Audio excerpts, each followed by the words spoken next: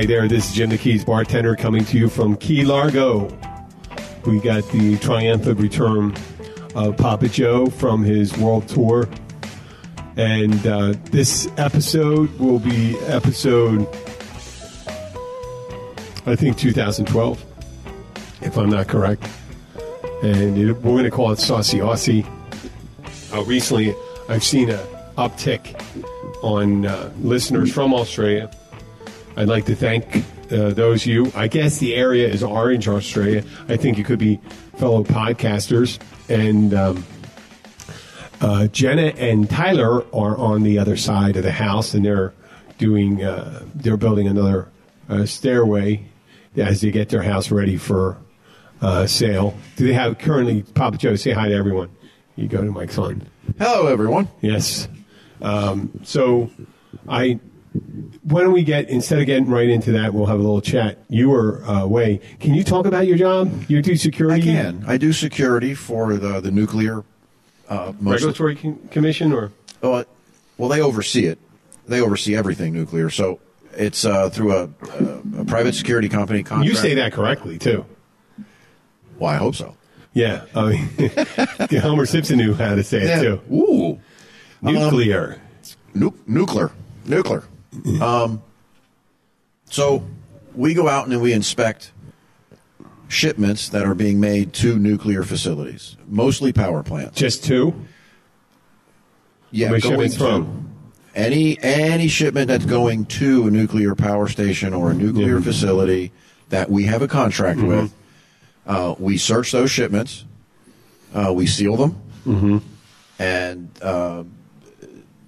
of course, what we're looking for is what you would think we're looking for. Any explosive device, any contraband of any nature. You know, that could be drugs, alcohol, bullets, anything explosive, anything to make explosive, gun parts, stuff like that. Anything that could end up becoming a useful tool for a subversive in a nuclear facility. Okay.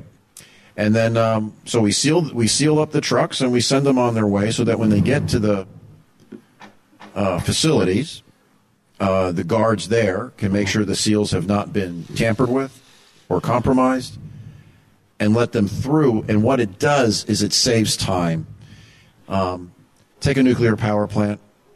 When they go on what they call an outage, they got to shut down a reactor to do routine maintenance, which might involve changing pipes, valves, could even include the removal of the fuel rods. Or testing, right? If they're running a test, like in that movie, did you see it? Well, funny, Chernobyl? because the last thing I did involved the equipment that is for testing.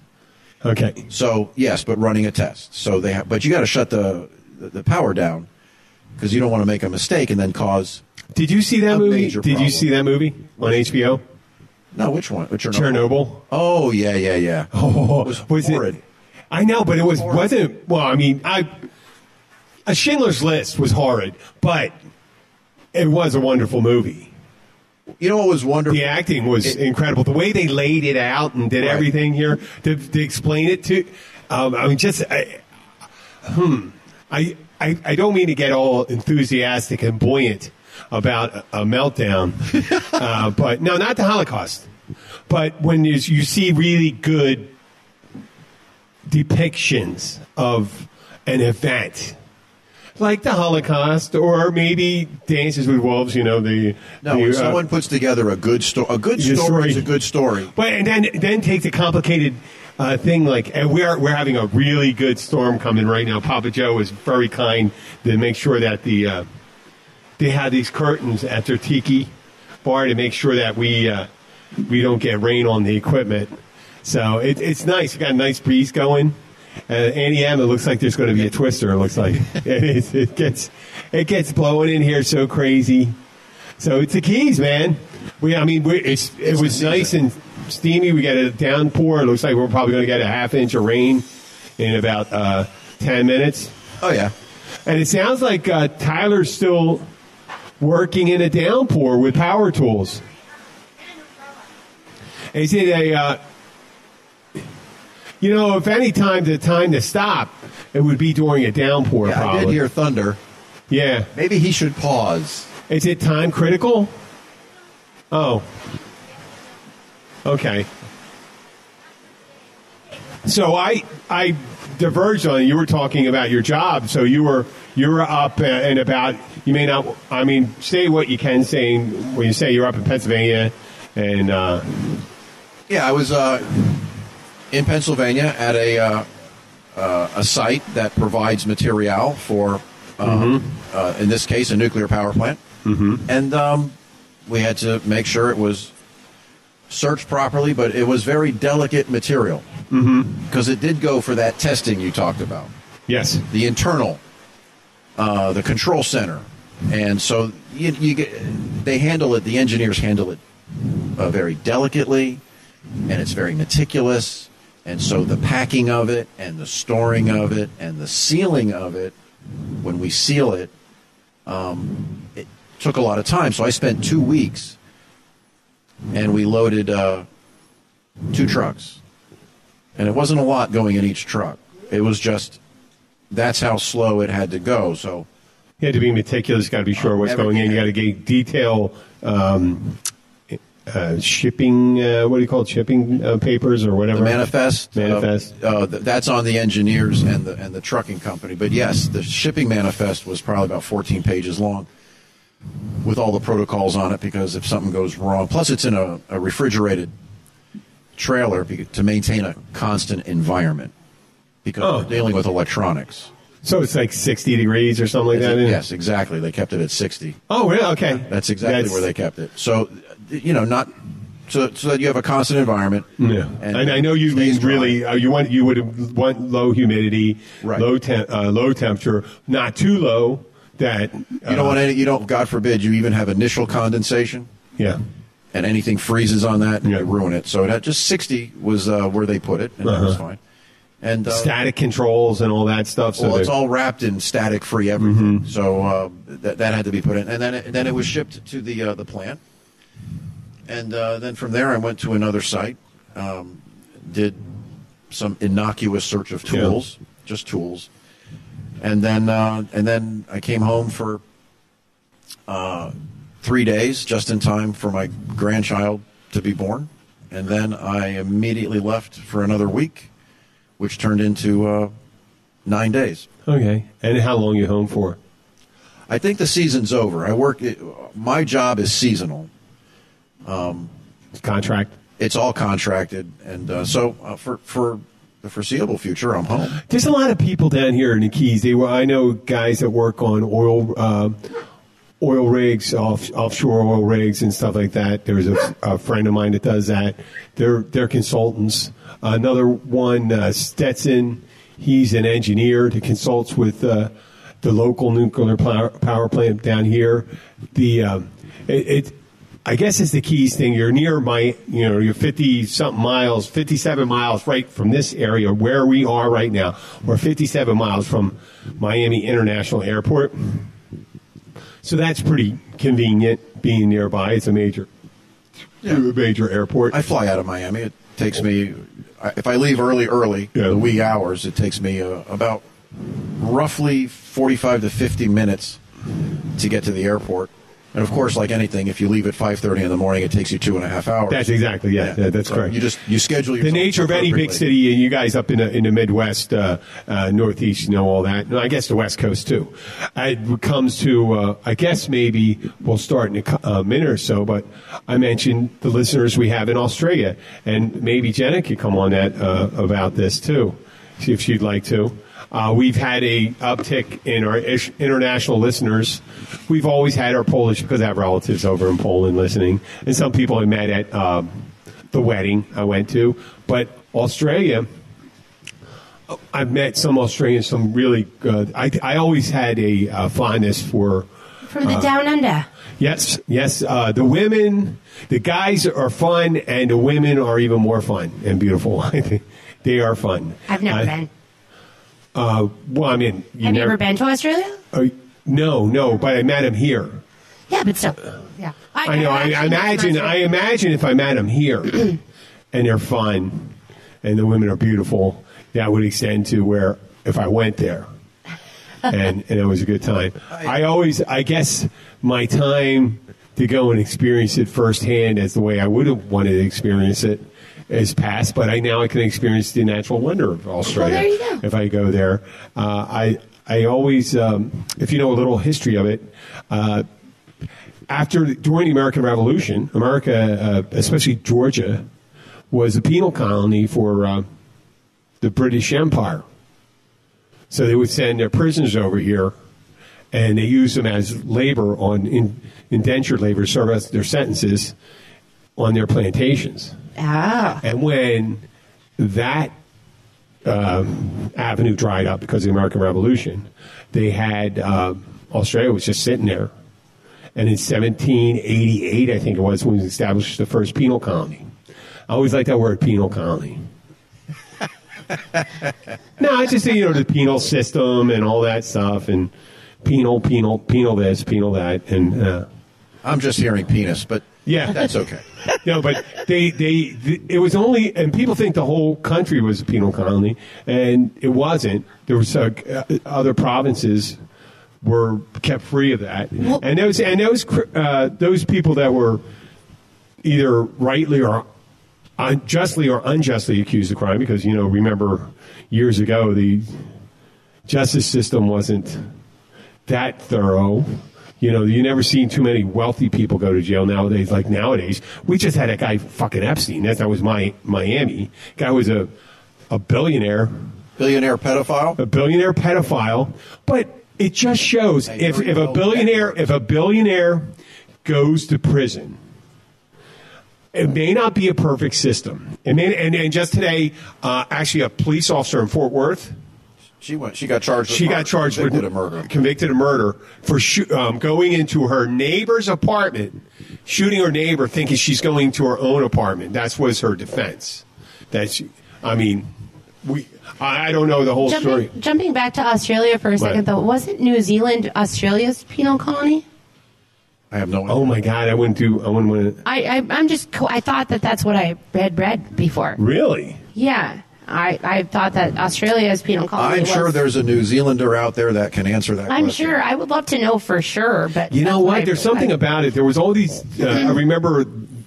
You ever hear... We talked about this phrenology. Phrenology is the study of the head. The shape of the head. Right? Yeah, but there was always these pseudosciences in the 1800s, how you can predict someone's level of intelligence, their... I guess you call it their propensity for criminal behavior. And with so many criminals being sent to Australia, you would think that it would just be a rampant of mayhem and crime, but it isn't.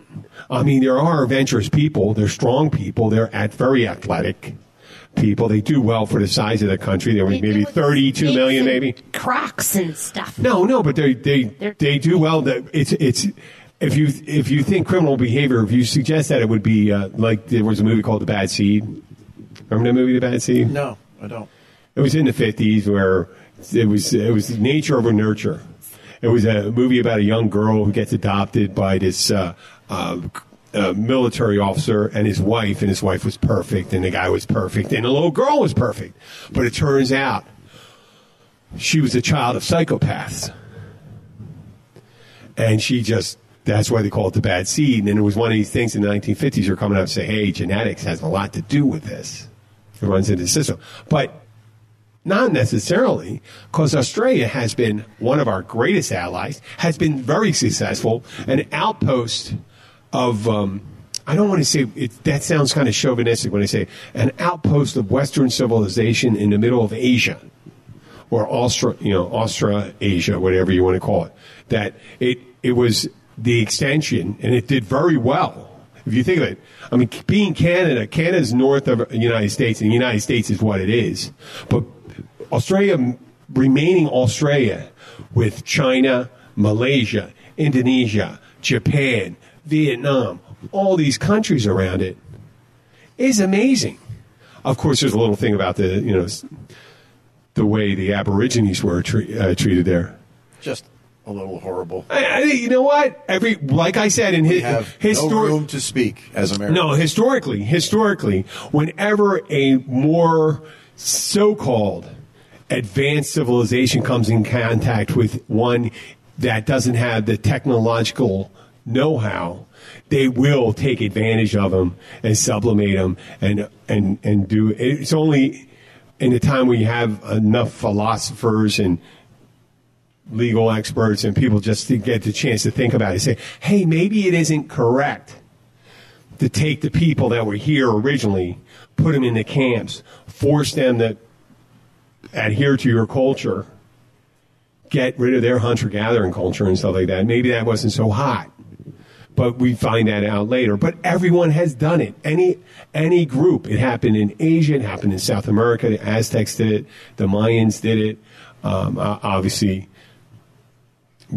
our forebears did it. Well, but I mean, what I'm saying is they do. People. Indians. It's just the nature of human. Yeah. I'm sure the Neanderthals did it. I mean, the Cro-Magnons did it to the Neanderthals, and the Neanderthals did it to whoever was their ancestors. You know, whenever someone had the ability, they would just either wipe them out or use them as a workforce and stuff like that. And it's not that they were supposedly, we'll go on a discussion sometime about how the Neanderthal were not necessarily, if you could have someone with 100% Neanderthal genes, and you would not necessarily notice them any different than what we are. Than Cro-Magnon genes? Or Cro-Magnon, or whatever you want to call us now, the Homo sapien. What is it? It drills down, because Cro-Magnon and I am in over my head, Papa so Joe. I believe the way it went was... I think they're all Homo sapiens, right? I believe so. And that's a subspecies? Modern man is mostly directly descendant of Cro-Magnon. But wasn't that... Is it a diverse branch of Neanderthal? Yes. Yeah. Yes. Neanderthal was... we find a lot of Neanderthal in France. Yeah. The cave. Yeah, the cave. In that area there in Germany. Cro-Magnon further east. Yeah. And they just won out. And it was... I just read an article, and it had to do with the means by which their culture interacted with the environment. Cro-Magnon was just more advanced socially. Cro-Magnon had greater social expression. They more diverse socially, and they were able to adapt and overcome to the different environments, stimulus, problems. Whereas Neanderthal, and what this article said was, as an example, cave art is Cro-Magnon. Mm-hmm. Neanderthal, virtually none. And it goes towards how, in their tribal setting, how that society expressed itself. Whereas Cro-Magnon had this great expression. They had great, art. Obviously, with the art, probably was stories. There was probably a means of communication, language. Not so much with Neanderthal as they figure now. And so one just was better set up to survive than the other. I don't know. I'm out of my depth once again, but there's certain cultures, because the Greek culture was sublimated by the Roman culture at the time, and the Greeks were more, let's say, erudite and more thought to the introspective with philosophy, where Romans, even though they did have philosophers and men of science, they were the engineers. They were the ones that employed or deployed the technology. That did the waterworks, the spas, the building, the roads. Romans big, correct me if I'm wrong here, Romans big advantage over Greeks was they were very, and I'll use this word literally, they were very Catholic in their approach. They would say take over a culture, and they wouldn't. They would incorporate part of that culture into their culture. Mm-hmm. They would incorporate.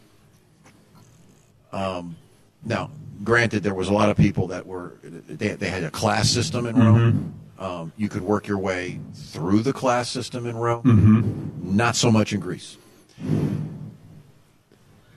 Greeks conquered, and I don't think they did as good a job at incorporating other cultures into theirs. Greeks were Greeks.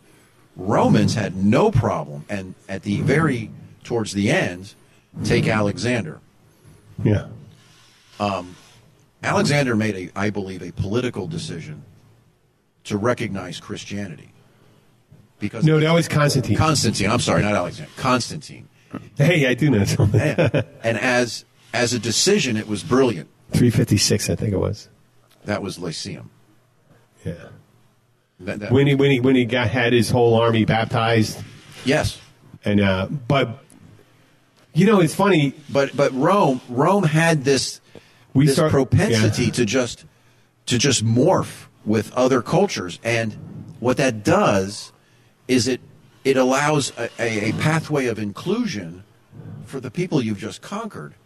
You're a Roman citizen at some point, even though you were the enemy. Well, yeah, just like many countries, the French, Napoleon tried to do that with the Napoleonic Code and things like that. When he went into Poland and said, listen, you're going to be protected on the Napoleonic Code. These are our laws. You're going to have rights and all that stuff. And it made sense. It's the funny thing about this right now is we started out talking about Australia and we ended up talking about this. And I know I am probably 70% to blame for that. If not 80% to blame. Because we're going to be taking a break in a minute, but we're going to get back to talking about Australia, and I want to talk about some of the cultural contributions of Australia and the things we think about. And it's not going to be the typical ones, not this Crocodile Dundee stuff and all that. No, that's even though he was. Stuff. And that's been presented. Well, movie stuff. There's a lot of movie stuff. I think. Actually, yeah. Okay. Well, this is Jim the Keys bartender. We're going to take a little break right now. Whether you're one of our regular visitors to the Florida Keys or you can't wait to visit for the first time, you'll want to stay up to date on everything that's going on in the Florida Keys. To learn all the secrets, tips, and the stuff we don't talk about to anyone but each other, visit 43keys.com. Sign up for our newsletter and never miss any of the exciting things we have planned for you. That's 43 Keys. The number 4, the number 3, keys.com.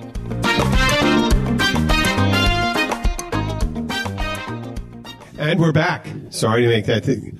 We had to get back eventually. Yeah. There's something I had to do. It's a fascinating story. We should talk about your father sometime and that. We were talking about Australia and where we left it off. We were talking, we're going to come back to it. We do have an upturn in, you hear this grinding in the background and stuff like that. That's Tyler doing his work at night. It must be hard to explain if you cut off a finger when it's dark when you're working with a power tool. You just listen for the ouch. No, I know. It's light over there. Gotta go to. We're building a new staircase. That's why I'm in it. Yeah. Okay. It's a time critical. It's in the build a staircase in under 24 hours. So hey, don't give him a hard time. I'm just kidding. It's your house. How to build it's your house. So yeah. So we were talking about Australia and about their contributions and stuff like that. Not just the world culture, but how the U.S. Views Australia. It's our closest ally in the Far East. They're in the Far East. There's no doubt about it. They're on the opposite side of the world. Different hemisphere. Yeah, they're over there. Southern, they're Eastern. Way over there. Yeah, they're way over there. And during all the, whether right or wrong, World War I was one of the questionable wars, but World War II wasn't. That was the battle between Western democracies and despots and dictators. And Australia was on the winning side each time. They even went. One of the things I have to say, they were in Korea. They made the pivot from being the closest allies to and being in the Commonwealth from the United Kingdom to be the U.S. U.S. is their closest ally with Australia right now.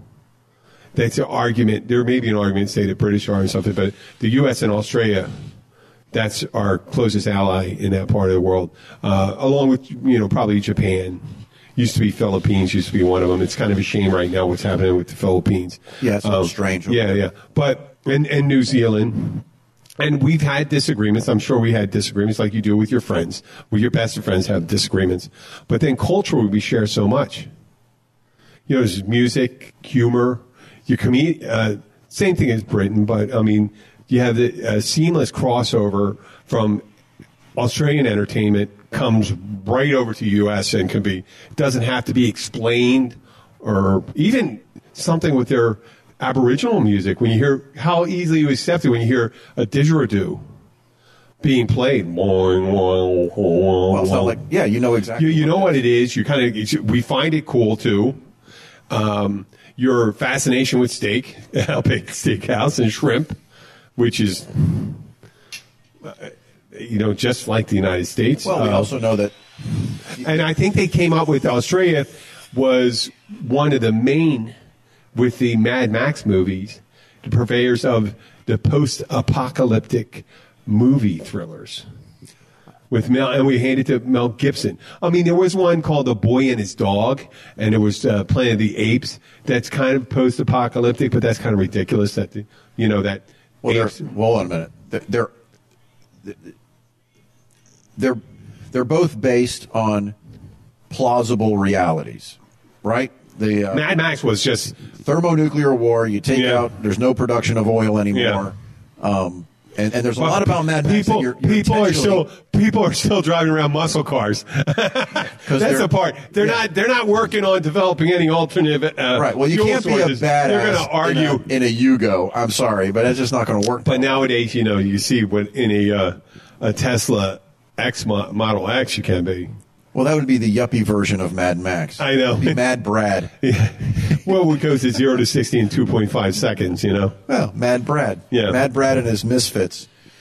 So, but Mel Gibson, let's go through the hodgepodge. Well, you had Olivia Newton-John was one of the exports. You had Midnight Oil. I love Midnight Oil. Yeah, they were great. They were a protest band. Really? Oh, yeah. They How Can We Dance When Our Beds Are Burning. I think that was the name of the song, Beds Are Burning. And it was about the plight of the Aborigines in Australia. And they did another song called Blue Sky Mine. I didn't realize that song was about the Aboriginal struggle. With Beds Are Burning. Let's Give It Back. Really? The land. Well, it makes sense now that you bring it up. Yeah. How can we dance with... Well, then again, you have In Excess, who speaks about... Oh, my God. They did emotional sexual commingling with Aboriginal love, the white man versus black man. Oh, they did all the music for the Sydney Olympics? They did it. Oh, they did.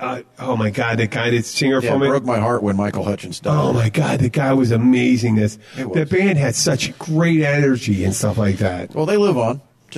I know, without Michael Hutchence. You know what I mean? It's just like... It's not the same. Yeah. It's like the Doors after a while they were playing without, Jim Morrison. Morrison. So, but it's not the same. Yeah, and listen, I'm going to go back to Mel Gibson. Mel Gibson had a rough year. The year when he got pulled over drunk, calling sugar tits. And, when you're intoxicated, people say that it's like a truth serum. You say what you want and stuff like that. And he did some amazing things in his career. Can we look, we want to vilify. The right wants to vilify the left wants to vilify the right. Mm-hmm. The right wants to identify anyone who's an actor as the left. he's clearly not the he's a pretty conservative. No, he's a member. He's a conservative. Well, it's funny about him. He was a member of Opus Dei. You know what Opus Dei is? Yes. It's a conservative Catholic movement. Yeah. And it's one that rejects the what do they call that? The second when they modernize the Catholic Church or try to modernize the Catholic Church. I forgot the term. Someone will know this, but they did this in the 60s. It was under Pope John the 26th, I think, if it's correct, when they started, instead of the clergy keeping their back to people most of the time, they turned and faced them. And instead of doing Latin, they did it in whatever native tongue they were doing it in. But Mel Gibson was a traditionalist and a very conservative. But it's funny, he was an actor who also liked to drink a lot. I had an uncle. I love my uncle. And he was very conservative Catholic, but not Opus Dei conservative. It was like Marriage Encounter or something like that. And he used to get shit-faced, and I didn't know he was getting shit-faced. And I got shit-faced, too. And it's not because my uncle did, because he never did anything to me. I never knew he was getting shit-faced. I just noticed later in the evening he wasn't as nice as he was earlier in the day. And he was a brilliant man. He worked for the NSA.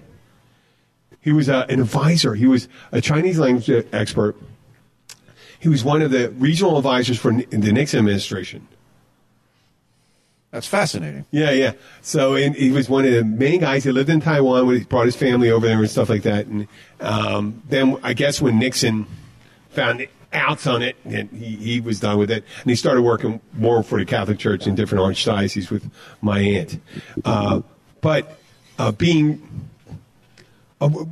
Getting back to Mel Gibson, his thing with the Mad Max movies, and then he did Braveheart. You couldn't miss out with that. Well, The Passion of Christ, which is an interpretation of a Bible story. Okay, you believe it or not, you don't have to, but it was a brilliant depiction of a very, and I don't necessarily hold fast to those beliefs. It was incredible. It was incredible the way that movie was made. How about The Patriot? I think that was a little ham-handed. I don't. I think it was overly dramatized, and how they tried to bring in like the black guy. Oh yeah, you in the South. Yeah, you're a member of this thing. Oh yeah, you're gonna be. No, you know what? When we get this thing done, you're backpicking cotton. You have to remember, Mel Gibson, especially later in his career, he's fronting the money for these movies. He's producing, directing, and acting. Mel Gibson is a brilliant guy. You know, like his politics or not, he's an artist.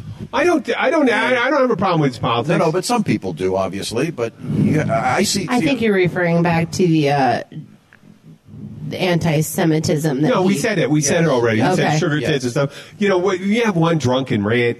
I can imagine. Yeah. I can imagine if anybody recorded, and I can't say what I said, not because I can't say it on the podcast. I can't say it because I don't remember because I was drunk when I did it. But I'm sure if there was the wherewithal, oh my God, the things that I've said were horrendous. You know, I'm sure in everyone's life, there's someone, you know, even if you think about the New Testament, Jesus was supposedly this almost like a Zen master of peace and love. But in one part, he goes into the temple and he finds guys doing their banking business in there, and he starts freaking out and starts flipping over all the tables. Just throwing out these people that are conducting, at the time, legitimate business that is allowed by the Pharisees. They allowed them to conduct business there. It's not their fault. That's where people did their business at that time because there was no banks. They went and said, well, we're going to go to the synagogue and then we're going to go and do this. We're going to do the same thing because that's where everyone gathered. And then you just freaked out because you're collecting money. And what do they do at church now on Sunday? Collect money. Well, you said, if you think of kind of ironic his message as a Zen master, I think you hit the nail on the head. But getting back to Australia, Yes, that's good. Thank you for bringing it back. Australia has given us appreciation for coral reefs, Yes. great white sharks. The Great Barrier Reef, unfortunately, is not doing very well. right, and they're kind of on the lead of Restoration. coral reef restoration and the research as to what's causing it.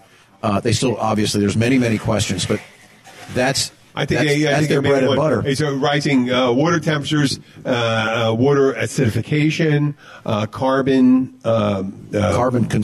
Absorption into the water. and of course there could be bacteria, microplastics, could be a lot of things. But Australia, just because of the uniqueness of the animals on Australia, the questions that opens up as far as evolution. Australia is such an important continent, and sometimes it's just taken for granted. Do you know about this one? I made a brief statement about Jeremy Diamond, the ornithologist who was an ornithologist, and he did, even though it wasn't Australia, it was New Zealand, where he's studying the Maori tribes. He noticed that from like just miles away, because it's separated by mountain ranges and things like that, that the cultures of people that are genetically similar in their traits are diverse. Like the way that one's more peaceful, one's more warlike, one's more hunter-gatherer, another's more farming or herd or things like that. And he noticed, and he said, "Why? How did this develop?" And he thought of it in a larger theme of the world. And he came up with this book, his first, Guns, Germs, and Steel. And it was about how Western civilization at this time seemed to have, up until the late 20th century, seemed to be preeminent and dominant over all civilizations. And he made an argument on how it was accident of resources, convergence of technology, theory, and a population movement, and that at any one time, I think he may have told the story that China almost came around and discovered Europe 100 years before Europe started making the trip around Africa, and their trading posts were approaching Europe, and they had superior technology until the emperor of China didn't appreciate the growth power of their merchant class. He passed laws to get rid of their ocean-going fleets and their trading empires and draw back in. To close China upon isolationists. He became an isolationist. And another historical proof that being isolationist and being close to the world is no way to do business, because it's like being social, like the Australians are. They're out there. They're out there in the middle of that. They're doing all their jobs and stuff like that, and they're spreading all this stuff. So I made that. I'm coming back to the Australian thing. They began as a penal colony. They came over. Some of the upper class British that, a lot of reasons why wealthy people, why would they move to another country that's so far from their own, is because there was very little land and opportunity for them in a more stratified United Kingdom. There's only certain things you could do, but there was cattle. At one point, there was a gold rush. And there was all these chances to do great big things in Australia, a big unexploited country. They think it's so big, just like the United States, there's no way anything's going to run out. But what turned out is they saw some areas of Australia, and I don't know what area it is, if it's the northeastern part, northwestern part, southeastern part, southwestern part, but there was a part that looked similar, the lush greenery and trees, to certain parts of England. They said, you know what they really miss? They could use some rabbits and some foxes and things like that. Now, rabbits, they did a number on the Australian ecosystem. The way they spread, where there was very little. I mean, you had dingoes, I guess, but a very little a counterbalance to a predator take out, like the fox, to take out the rabbit. And the rabbits would destroy grasslands. And they didn't realize that the soil in some of these places weren't as deep as the, well, I say the how would you call that? The fertile soil, was it? I mean, sand is soil, isn't it? Sand soil? But it's just not fertile soil. It's barren soil. Well, it's not sand. I would say soil. Soil is dirt. Yeah. So we need to grow. Sand, you can grow certain things in sand. Not anything really. Not very productive. No, probably not. Just but need the a lot fertile of soil was not too deep. It was a thin layer, and the rabbits just wreaked havoc. And right, and the cattle, intensive grazing, cattle industry, and things like that. So, and as a scientist, ecology and all that, they didn't know what the repercussions were to the environment. They didn't know you could just. People even now say there's nothing man. There's people out there who say there's nothing man can do to change. They're legitimately. They say there's nothing man can do that can change the environment. But I'm not going to try to convince them. No, I wouldn't because either. they don't. There's no way because they're debunking and ignoring 97%, 95% of recognized science and proven science. So what are you going to do about that? But we're coming back to Australia, and I didn't mean to say you decimated your land or anything like that. We're doing the same thing to our place here. All our grasslands. It's almost unavoidable as populations grow. So what do? You have to manage it. So a question I would have, maybe I'll research it, is how have the Australians managed their resources to accommodate their population and their natural ecosystem? Because I think it's a large country. I think they have anywhere between, and I don't like to do the Google search online for it and do the research, but it's anywhere from 34 to 42 million people, and it's a large landmass, though a lot of it is desert. And matter of fact, it was the last Aboriginal tribe that was brought in. Guess what year that was? I have no idea. 1984. Wow. Yeah, that's late, isn't it? Yeah.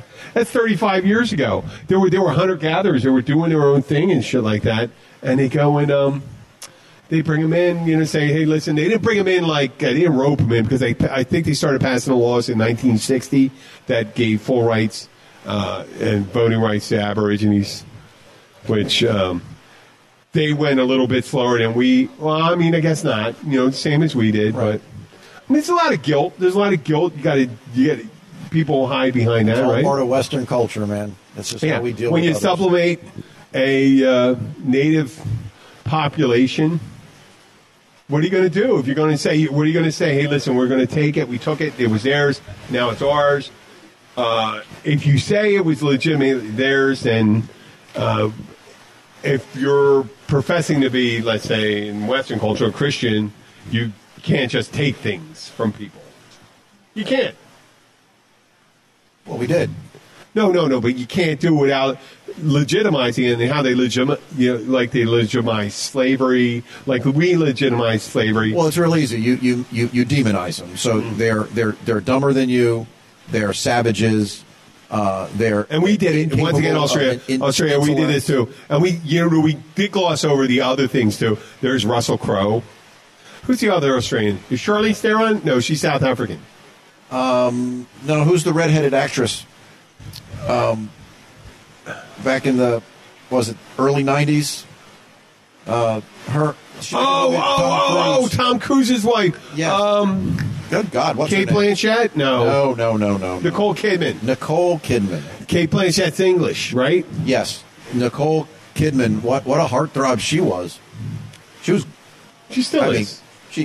But when she was first introduced to America, so to speak, she was gorgeous. She goes in. God, how fucked up did we do? We screwed up that beautiful Australian woman by having her marry Tom Cruise, then she ended up with that guy Keith Urban, an Australian country singer, which how closely married are our societies if Australian people can become country singers and be accepted? Well, I'm sure they have their version of country music. Well, Keith Urban's accepted as a country. Oh, well, listen. He's Australian. Yeah. Well, I mean, even within this country, there's crossover artists in country that you would never think cross. Oh, yeah, that guy, the rap guy, that's just that there was a new rap song. Listen, again, and we're getting away from Australia again. Yeah. We're getting about it. The beauty of Australia. And I don't know if we paid enough attention to you guys in this one, but we do appreciate it. If we ever do a barbecue show, I think we should do a barbecue show where we're going to do it again, and we'll do shrimp on the barbie. I'll have Foster.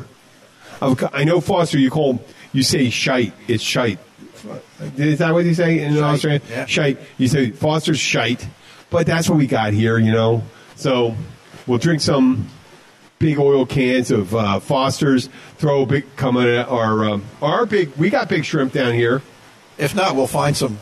Yeah, some of that prawns. The big prawns. Yeah, We'll hijack prawn. We'll hijack a shipment. I'm gonna have a prawn. Throw it on the barbie. No bad. We'll drink some of Foster's. And I know it's not Australian for beer, but that's the beer we got. And I do appreciate you guys listening. Well, if you can send us a message, go to keysbartender.com. Send us a message. I'll be glad to do a show for you. We'll do a little research on your town, wherever you're from. And if it's fellow podcasters, we do appreciate that. I think we'll talk about it in the next episode.